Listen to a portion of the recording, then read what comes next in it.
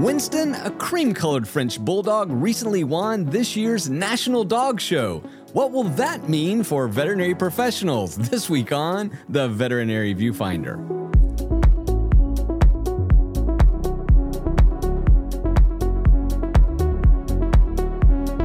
Welcome back to The Veterinary Viewfinder, the podcast that tackles the toughest topics in veterinary medicine. And a topic that we have tackled before is brachycephalic breeds and some of the incumbent problems with their anatomy. And we've talked about breed bans in different countries around the world, but this week we want to talk about the impact that Winston, the French bulldog who claimed top honors at this year's National Dog Show, what impact will he have on the patients that we see? But before we talk about the patients that we're going to be seeing, as always, I'm one of your co-hosts, Dr. Ernie Ward. And I'm registered veterinary technician, Becky Mosser. And Becky, I hope you had a good, restful Thanksgiving. I did. It was very restful. We were very low-key this year. What about you guys? Yeah, pretty restful. And one of the things that we did, like millions of people, I'm sure, around the country and many of the viewfinders out there, is we watched the National Dog Show. How about you? No, I refuse. I won't watch it because of this very reason right here. Also, I have a strong empath, and I get real sad for all the other dogs, and yeah, it's stressful for me, so I skip it and I jump right into the holiday movies. Well, I totally get that, and it's time for holiday movies, but nonetheless, I do watch it. It's like on just in the background, but we're kind of all watching and see when the Border Terriers come out, we all go and say, hey, we tell our dogs to go look at the screen, and they do, and they walk away. But this year, a French Bulldog won. Now, French Bulldogs, as we all know, are incredibly popular. And Becky, I think this is just going to accelerate that popularity in the United States. How about you? 100%. And it's funny because I think that they've been accelerating in popularity as it is. I'm seeing more and more. I want to preface this as we are not mad at the Bulldog. We're not against Bulldogs. In fact, I've been very, very open about the squishy faces, and a Boston Terrier, French Bulldog, whatever. I think they're adorable, and I would love to have one and own one. I know a lot of veterinary professionals with them, but the major concern for me is, the breeding, and that's, I think, the concern for all of us. And what we know is these dog shows increase the popularity of the winning breed every year. I mean, historically, right? So we know that that's the best prediction of future. Yeah. And one of the things, viewfinders, I'm just like Becky. I mean, I love Frenchies. In fact, I love all animals, but that's why I'm a vet. But the reality is we've seen this over time. And in my over 30 years as being a veterinarian, we've seen it when Staffordshire, Bull Terriers got popular. And then we saw Dalmatians. I mean, we just see these little surges and, of course, Labs and so forth. And the thing that worries me the most, viewfinders, is the fact that you see this breed on TV, and Winston was a just incredibly cute dog, in my opinion. And so now you go, I want one.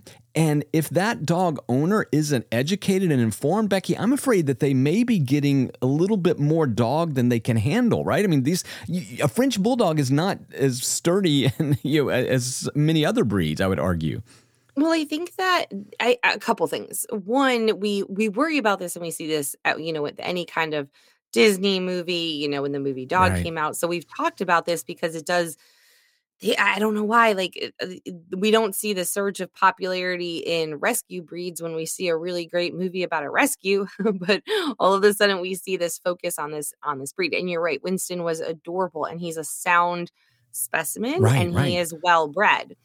I think that's the gap, right? And so people start to see an opportunity, and we know there's, tons of puppy mills, and as much as we'd like to think that isn't a thing that's still happening, it absolutely is. Sure. And they hone in on these popular breeds, and obviously you've got a fear for that, and it's hard. I hate to say it, but we could get in front of it, and I'm always saying, let's get in front of it. So how can we as a clinic celebrate Winston and still educate on, and why, I'm sorry, but also this happens right before Christmas. And that's the other thing that scares me to death, is it's like everyone's thinking about, every kid in America is like, Mom, I want a little Winston. So I think all of that has me very stressed out. And I lean to my veterinary professional teams to say, how can we educate and get in front of this and proactively educate our clients on pre-adoption counseling, pre-purchase counseling. Right. And again, I think that's the main thrust of today's conversation is because Winston is an incredible sample, or I would say representative of the breed. You know, he looked fantastic. I don't know his medical history, but, you know, we're going to go with that. And he looks good. He really did. And I think that somehow you're going to say, okay, here's a 6-week-old Frenchie. It looks cute enough, but you really don't know that, wow, it's going to have a whole host of problems moving forward. And so I think that's, like Becky said, it's the gap between like the really good representatives like Winston and then everything else that you might get, you know, as from a puppy mill. So I think that's an issue. The other thing too, Becky, that I found interesting to me is here is the U.S. National Dog Show, and this is a breed that is really coming under scrutiny, especially in Europe, right? I mean, we just saw a ban in Norway this past year. You know, they banned the Cavalier King Charles and bulldogs and so forth, right? So they banned it. The UK has been kind of really loud about wanting to slow down or stop the breeding of Frenchies and other chondrodysplastic breeds. But Becky, yeah, so against the backdrop of that, right? So there's this European outcry, and yet here we go in the U.S., we are crowning the French Bulldog. I mean, didn't that seem a little odd to you? Yeah, it did occur to me, like in other countries, it's really getting frowned upon. I will say this though, I was just over in Europe and I saw a ton of French Bulldogs, and I saw them in France, and it made me wonder if they're French Bulldogs in France, or are they just just bulldogs in I didn't want to ask. I will also say that the only thing I Google translated is in French was, "Can I pet your dog?" Right. So they're everywhere. Anyway, I digress. I would say it did occur to me, like, we're celebrating a breed that in other places is getting banned, is getting restricted, and there's like this huge push for public education, right? Because we're putting it into actual legislation. And so people are becoming hyper aware of this in other places, whereas like we now probably just made a huge leap in the opposite direction. And I think that is pretty telltale. Like it really runs right along with a lot of the things we do in society versus other countries. So really frustrating. Absolutely. But that being said, let's look on the positive side of things. And how can we educate our clients on good breeders? How can we identify and work with good breeders, right? Like, I think that's the number one thing to do, is have sources instead of just saying, I don't really believe in breeding dogs, I don't really know where to send you. Is being the wheelhouse of good information for your clients. And I think that is the best thing we can do, because we can't change. And I think that we can use Winston as such a healthy bulldog, an example, to use him in the case of this guy versus the other guy. Yeah, it's a really interesting dilemma, viewfinders. I think that we find ourselves in as a profession, because here we are, you know, we are embracing the love and care of animals. You know, we celebrate the bond, and yet at the same time, there's kind of this backhanded, but not that one, right? And this, of course, is not only applies to different species, which we've talked about, and you know my personal stand on that, but also within breeds. So I think it's an interesting conundrum that we find ourselves in. And so I'm with Becky on this. It's like, I think that there's really only two ways to move forward on these types of issues. Number one, you sort of go the way that the UK and parts of Europe are going. This is ban it. We don't like it. It's bad. It's so bad. It's so bad that we don't even have anything to do with it. Or we try to get involved and say, let's get responsible breeders. Let's try to change this, right? Because we know this is genetic. I mean, many of these issues can be corrected or improved upon. And again, for those that we can't, then I think we have to have a different discussion. But, you know, Becky, I think that I'm with you. Like, if I were you today and you're communicating on social media, you know, is it, I don't know. I mean, it depends on your personal preference, but, you know, I don't know if we should condemn the breed publicly, right? Like, oh my gosh, whatever you do, America, don't get a French Bulldog. They're just rife with problems. You know, I think it's probably more of a conversation of, hey, before you choose that French Bulldog, let's talk about things to look for, what you can expect, what are some of the health risks, and maybe how to choose a better breeder. I mean, that's my kind of opinion, Becky. What do you think? Yeah, I think villainizing anything is not a great idea, because people you feel shame and vulnerability, and instead of they're being so open, cute. Oh my God, they're so cute, right? And they make sounds like little dinosaurs. I mean, let's be clear. And you said like a 6-week-old, and I was like, oh, that's when their head's so big. You gotta watch them around their water. Come on, right. They're the sweetest little nuggets, you know. And I think part of it is they are endearing to us because we work on them so frequently and we help them through these moments. But, I see so many opportunities in social media, like where we use it as almost like an inside joke, right? You see the memes where the bulldog's got the trach tube in and Right. it's like the best breath of his life or whatever, which Right, is so probably true. But instead of using that as an opportunity to educate, we use it as like this inside joke where how could we take those opportunities and say, hey, did you know? I continually say we have one of the most educated clientele that we've probably ever had Yeah, in agreed. a lot of cases. They really Yeah. want to be educated. They want to know what's going on. They want to be involved in a sensory type of way. And we don't take the opportunity to leverage that, I think, as much as we can to educate them in a way that they're smart and they don't need to be talked down to. And we don't need to, make fun of them and shame them. Whereas we can say, like, here's like legit education on why these things are what they are. And it goes across all breeds, right? We just are now going to take a look really close at what we can do to get in front of Winston in particular winning, knowing that there will come this surge. Yeah, it's again, I am for responsible breeding. And I think that the other thing too, Becky, that we're coming into the context of this anti-pure breed sentiment, right? So I think that there's been a big push, as it should be, and you and I are strong supporters and advocates and work with many, many rescue groups and different groups trying to save animals that, are mixed breed and so forth.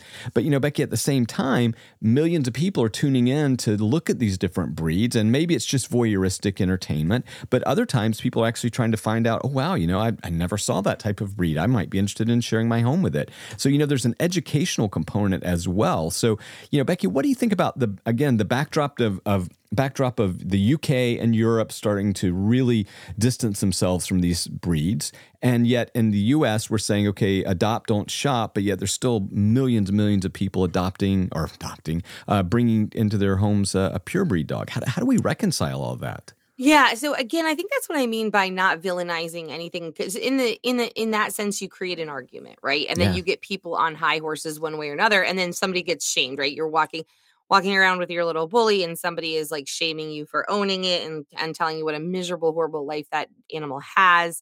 And which that's no way to interact in society. But I think when we do that, we elevate that argument. So at least within our own country, because again, I think we can use the ban to leverage the conversation and to say, in other countries, this breed is actually becoming banned. It's so pure, improperly bred, and use that as a backdrop, but not really, it's a springboard. It's not really the landing place, right? Because it starts an interesting conversation because people are kind of like, oh, why? And then it's an opening that has nothing to do with you, nothing to do with the dog, and nothing to do with the person. It has to do with an entirely different country, right? So just a real neutral place to start the conversation. I think the dialogue is important, but I continually, my newest soapbox for people is understand that people are not in the clinic to consume information. They're there for something to be executed, and there's an act that needs to be done. And I don't think that they're intaking information the way they should. And so we have to find better ways to leverage that information. We know people are using podcasts, social media, and the internet to consume. That's where we tune out of our everyday and take in new information. I think as educators and advocators, that's our responsibility, is to get to them where they are going to consume and retain the information. And it's not the exam room. Yeah, excellent point. And I think one that lots of people have, we've tried to push that. And Becky, I appreciate you bringing that back up today. But again, Becky, getting back to Winston, the cute Frenchie, we're going to see this popularity popping in. I think there's another element, and that is probably you as a veterinary professional should equip yourself with knowledge and maybe even equipment, right? I mean, because you are going to see them, like it or not, unless you choose just flat out not to see them, which I think would be a mistake. But Becky, this is also an opportunity for you to look up and say, okay, what is the latest and the greatest, especially dealing with brachycephalic breeds? Are there pieces of equipment or monitoring devices that maybe we should incorporate, additional training? I still think it's a huge opportunity. And for me, at least, I think it's wonderful to learn more and to be able to address the special needs of a Frenchie. If I were you right now, this is getting back to be the breed expert in your community. So this is something, again, if you start doing social media posts out there talking about special needs and special things and special ways that you do it at your clinic, I'm telling you, you may find yourself with some new clients. Yeah, I think absolutely, because what I know is specifically in our area, we have like bulldog Facebook owner pages Right. and meetup groups. Like this is an actual, like, it's like the Jeep Wave thing. Yeah. Like if you're in the Bulldog Club, man. So you're absolutely right. When you put yourself in a position of knowing and being educated and being a good communicator, you will absolutely you manifest, I think, Right. bulldogs around you. Right. And people talk and say, I work with this clinic and they're really, really great, and here's why. If you don't, the same thing is going to happen in the opposite direction. And they're going to talk about how you don't know, Right. understand, or how you hate the breed. Yeah, and that's a terrible position to be in. Oh, I think, just in general, because that actually transcends beyond that particular breed that you don't like. It's going to be like, well, it's not very nice. He just doesn't like dogs or whatever. Becky, one other quick thing, while we're talking about this, again, this is the result of a huge TV show, right? And so this is a big thing in the U.S. But in the UK, if you recall, it was, I believe it was the British Vet Association had called on a ban to use French bulldogs and bulldogs in general in any advertising. I think the British Veterinary Association made a position statement, or maybe they were part of it. Maybe Blue Cross, I know, was involved with it. I know there were several groups that were saying, hey, don't show them on TV because that's going to encourage people to bring them into their homes. I mean, it's such a vast contrast to me. Oh, I know, but like so many things are. And I'm kind of like, I don't want to, I'm always towing the political line, but it's like, I think we're comparing apples to oranges in logic, right? And understanding. And I think for me, we have to reconcile that, because you and I are both saying like breed bans are maybe not, it's like, we could use guns, for example. Sure. If we don't, have nice things because we don't use them right. And so, I don't think this is totally uneducated statement for me. Please politely write in and tell me how wrong I am if I am, because I'd like to know. I don't think puppy mills are a problem in the UK and places like that. Like I don't hear a lot about those types of things. I did see the equivalent of SPCA in the UK, and I know that they exist, but I'm just not sure that we see the same with puppy mills and the profit side of things with dogs. It could be totally, totally wrong. So I think it's easier. I don't want to say easier, but I just think that is the position of the way I see government work over there with the declaw bans, with the ear crop and the tail docking. Like a lot of different things have been banned over there that just seem medically unnecessary, and they don't put I think the same emphasis on the physical aspect of the dogs the same. I don't know how to reconcile that with how we tend to think over here and how to justify it. I don't think that banning is the right thing, because I think when we ban things, people find ways around it no matter what. That's why people own crocodiles and, whatever. But at the same time, I do see a problem with continually breeding animals with genetic deficiencies. And I will say, every bulldog that I know is artificially inseminated. And I will lean into our veterinary professionals to fill in the blanks there when I say these dogs are still getting bred. Yeah, for sure. And again, maybe at scale. And I think that's a huge difference between the U.S. sort of quote unquote puppy mill, industry versus other countries. It's just massive in the U.S. Becky, again, as we sort of wrap up today's conversation, we've talked about, okay, maybe this is a good time to rethink how you approach these types of breeds, especially Frenchies. Maybe you should do some public outreach. Maybe you should actually educate yourself, equip yourself if necessary, and maybe promote yourself on social media if this is something that you're into. But Becky, the final thing, I guess, is just how, moving forward, again, looking into that crystal ball, what do you think we could do to improve the breed overall? Like, okay, it's good to talk, but do you think there's anything we could do from a regulatory standpoint, or is there anything in your crystal ball if you could pass a law that you could do you really think that would help improve the breed or lots of breeds? I don't know that if I think that passing the law at this, I think that's kind of putting the cart before the horse because you don't have the public support for it. And we see legislation go quote unquote wrong when we don't have public support and education in front of legislation. And so I don't necessarily think that's going to be successful, but I will lean into my previous statement. I think the veterinary industry has a responsibility in practicing responsible breeding and best practices in breeding. And I think that we can put up requirements to participating in artificial insemination of various breeds, any breed that requires genetic testing, disease testing, in overall as much information as we can gather on the health of that dog and that bloodline to ensure that the crossbreeding of these dogs is going to result in a positive outcome. And that's our responsibility. And anything less than that, I think if we continue to participate in artificial insemination, we're continuing we're perpetuating our own problem, right? Maybe we're just providing ourselves services in the future, saving our profession.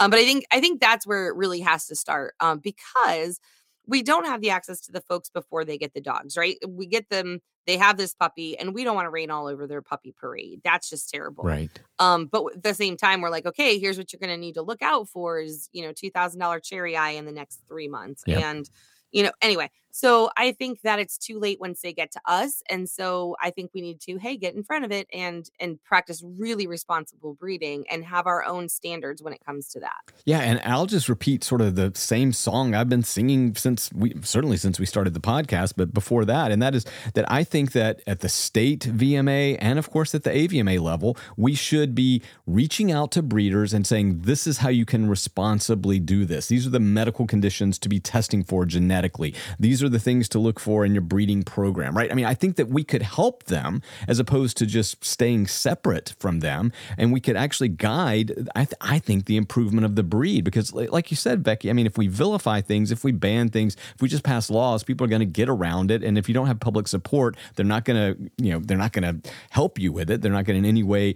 participate in it. So I just still think there's so much opportunity to work with responsible breeders, and so for me, if we could somehow identify those breeders and set up, again, working with state VMAs and universities and AVMA, whatever, I think that that's a good first step, Becky, because, I mean, can you imagine a world without purebred dogs? Like, I just kind of can't. I think that's the important part, right? Is that we don't support eliminating breeds because they do have jobs, they do do work, and they do have owners who do phenomenal things with them. And really, my favorite thing is this new talking dogs that are right pressing the buttons and all of that things. And people are getting more and more creative, and I do think we're seeing more professional overlap. It might not necessarily be breeders and veterinarians, but I think as we see more professions working together instead of against each other, there is this sort of blending that is happening. And then there's these folks who are examples, and what do you call them in social media? They're influencers who can bridge these gaps because they're people that tend to have a positive association with the profession or with what they do, whether it's breeding. There's this girl I follow on TikTok. She's hysterical. I can't remember her name, but she breeds corgis, and she calls them little potatoes, and she is adorable, and I love her TikTok, and it's really educational. And she shows how much time it takes to put into breeding these puppies, and that it's literally how she spends her whole day. Right. And how she picks homes for them and X, Y, and Z, right? So I think that there is opportunity to bridge the gap as long as we are not protective and obsessive the way that we are, and shaming and villainizing people who do what we don't think is right instead of having a conversation. Yeah. And again, I think viewfinders, it's not mutually exclusive to say, wow, I like purebreds and I think you should adopt, don't shop. I think that those are not mutually exclusive. Those are just two different ends of the spectrum of patients that we see. And I think that it's really important for us to be as open-minded as possible. And again, if you have a very strong opinion on either end of that spectrum, then that's fine as well. But it's just embracing and being open-minded and saying, okay, how can we make it better for everybody? Okay, we know how we can make it better for rescues, right? Because we can get them homes, we can get them out of shelters and avoid euthanasia. But we also know how we can improve purebred dogs. I mean, we have the scientific genetic information and knowledge, but nobody's really reaching out to them. I mean, what I found really interesting over the past, 20 years or so, Becky, is the fact of how isolated most of these breeders truly are. Now, some are isolated because they're doing things that we don't agree with and are just downright wrong and dangerous and harmful, but many of them feel isolated from the veterinary community because they feel like we are adversarial, right? And I think we've got to bridge that divide and try to say, hey, look, let's try to work together to make whatever the breed is that you're so enthusiastic about better and healthier. I think it's not that hard. Well, and then those same veterinarians have to be part of the education of their colleagues. And I think that's kind of the hard part. I think there's like a double shame level, right? The breeder finds one veterinarian who is accepting of the number of animals that they have because they feel shame for that. They cut them some deals on meds because they know they have 1 million. They give them supplies at home. They empower them. And they get this like rock solid cement relationship with this one veterinarian who quote unquote understands them and knows that they're taking care of their pets, right? Like that's the other thing. We see them all the time because they're taking care of them. I think it's important for those guys, those veterinarians, to speak out and to say, here's how I bridge the gap with my breeders. Here's something that works for me. Because I think a lot of times we feel we might lose control and it's like they're doing medicine at home and they think they're their own veterinarians. And I think that there's just a lot of unstable ground for us in these relationships. And I think other veterinarians who have great relationships with breeders could share some of the tricks of their trade and how they bridge those gaps and help educate. Because it is happening. There is great breeding happening out there. Yeah. Wow. I love this conversation. Viewfinders, we'd really like to know what you think about Winston, the French bulldog who won the National Dog Show. Do you think we're going to see a surge in popularity and more pet patients that look a lot like that little squished face nugget, as Becky calls him? Or do you think that this is much ado about nothing? Are you in favor of banning these types of dogs, passing regulation? Or do you think that we should try to bridge the gap with breeders and improve the breed overall? We'd really like to hear from you. And Becky, how can we hear from the Viewfinders? Well, if you have a little French bulldog you want to send me for Christmas, I would be happy to DM you my address. Other than that, you can hit us up on Facebook and Instagram at Veterinary Viewfinder. You can email at veterinaryviewfinder@gmail.com. And Still not so much on the Twitter. Not so much on the Twitter. I'm going to back gently away from that one and say, like, it's probably not the best place to reach us, right? Like, leave a message. We might be back. You guys have a great week, and we will talk to you soon. Bye. Bye.